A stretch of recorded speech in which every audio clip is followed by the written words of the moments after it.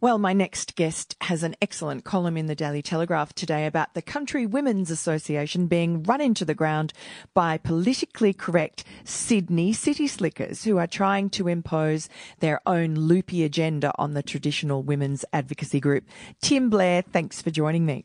Not a problem, Miranda. How are you going? Very well. Now, I just loved your column today, which is entitled Yuppies and Yabbies, and it's all about your Aunt Moira. You say that the only way that the Country Women's Association can get rid of these lefties is by applying Auntie Moira's test. Tell us what that is.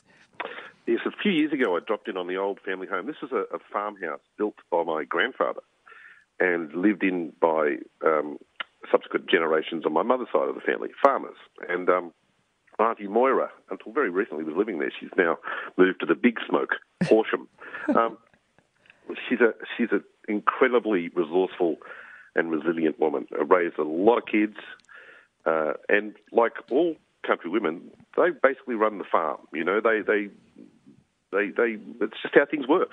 And she was just a force of nature. And I remember dropping in there, God, it was a fair few years ago now, but dropped in and unpacking the car, and Moira's out there saying hello to me, and I just sort of pointed over towards the dam at the front of the property and said, you know, are there still yabbies in that? And she says, oh, let's find out.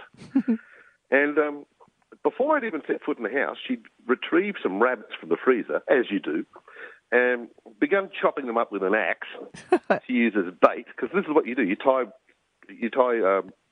the rabbit to a bit of string, throw it in, and then, you know, at the other end of the string you've got a stick, and you just drive that into the mud on the bank of the dam. And then you just pull in those bits of rabbits, and they usually got one or two yabbies hanging off of them. Mm. And, so within maybe an hour or so, we had a few dozen. They were all cleaned and cooked within 2 hours, and we were eating them within 3 hours on the porch with a nice glass of wine, as I recall. And, I think that would be a good test to check out the country credentials of some of the city members. If they can whip up a yabby dish from scratch with no notice in under 3 hours, by all means join the CWA. But as it stands, they don't exactly seem very, very country, these city ladies. No, your Aunt Moira just sounds absolutely fantastic, and I would make her president of the CWA right now, and she would sort out those loony lefties from the city. But why does the CWA even have city slickers on their books? For a very good reason. Historically, the CWA had branches in the Australian capital cities as support bases for country women who had moved to the cities. So they weren't, they had some collegial contact with their fellow ex-country people and so on. And it was a way of keeping involved in the movement that, you know, many of them had been members of when they were full-time residents in the bush. So historically, there's a sound reason for it. But what's happening now is that you've got the Sydney branch is the most, it's got the most members of any branch, I think. And these people, you know, whatever their connections to the country is, it doesn't seem that direct. And there, of course, their agendas are now things like, you know, gender-neutral school uniforms, which, you know, you don't often hear spoken of in pubs out in Deniliquin or Burke. You know, like, it's not exactly a burning issue in the outback or the bush or any remote or regional part of Australia. So they've branch stacked the Sydney branch with lefties, with students and yuppies and gender ideology people trying to push identity politics onto these women who really just want to be left alone to catch yabbies and cook scones. Yeah, and run farms, and you know, and look after communities in times of drought or floods. The CWA is a massive force for good. That's right. It actually is a serious organisation, and it's really been very important in country Australia to keep women together in times of hardship, which there often are on the land. Mm-hmm. Oh, absolutely. It's a terrific organisation, and we see the public face of it in the city every year at the show. So, you know, we get all the scones and the tea and the jam, and you know, it's all lovely.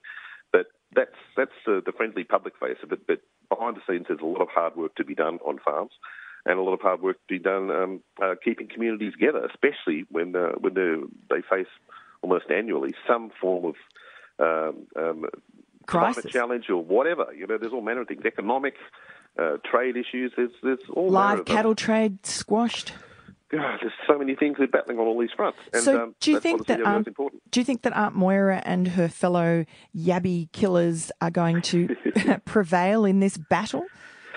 Well, you always hope that common sense will prevail, but then you look at the history of left-wing movements when they do, get a hold of something that's right and that works. I mean, you can see it in when you open your power bills. Yes. Your listeners may be aware that, the reason that we're paying four-figure power bills in ordinary Australian households is because of the left's infiltration of the power markets and, bringing in various renewables targets and so on. And it's a global push. And we're pawns in this, and it's stupid. We should be paying nothing for power. We've got all the coal. We've got all the uranium. We've got it all. We used to have the cheapest power in the world. Now we've got the most expensive. So as you say, weather, which used to be just a benign conversation topic, is now politically charged. Again, the left gets involved. I mean, it's interesting when people talk about the march through the institutions that the left run, that the left have undertaken. Well, climate is the one thing where they've actually built their own institution. Climate science was never a thing, really. So they've built their own little institution. They don't have to bother kicking anyone out. They take it over from scratch. It's a pretty cosy setup when you think about it. Sure is. And now you're going to be at the budget with me, I think, in the lockup tomorrow, and Shari and lots of other Daily Telegraph people. And very much looking forward to it, as I do every year. It's just wunderbar. Look forward to seeing you, and I hope to see you on the bus with Mr. Kim tomorrow morning. Absolutely, and they could sweeten the deal with a few yabbies. I'd be much more inclined to have a smile on my face going to Canberra if I knew that yabby was on the menu. But let's organise it. Ring up your Aunt Moira tonight and get her to rustle up a few and send them up. Mr. Kim will pick them up. Wouldn't take you long, I tell you what. And they are a lovely dish. I'm sure you might have some listeners who are fondly recalling childhood yabby catching adventures. But there's a few restaurants around the place that sell them. If anyone has a good recipe for yabbies, let us know, because if we do manage to get Aunt Moira to rustle some up for us in the next not too distant future, we might have a cook-off at Tim's place. Absolutely. And the only crucial thing with yabby cooking, don't overcook. Be vigilant. Okay. Thanks for that tip, Tim. Great to talk to you. Thanks for joining me. News doesn't have to be boring. The Brits have given Prince Harry a new nickname after yet another tell-all interview. Oh, God, is it the Ginger Whinger?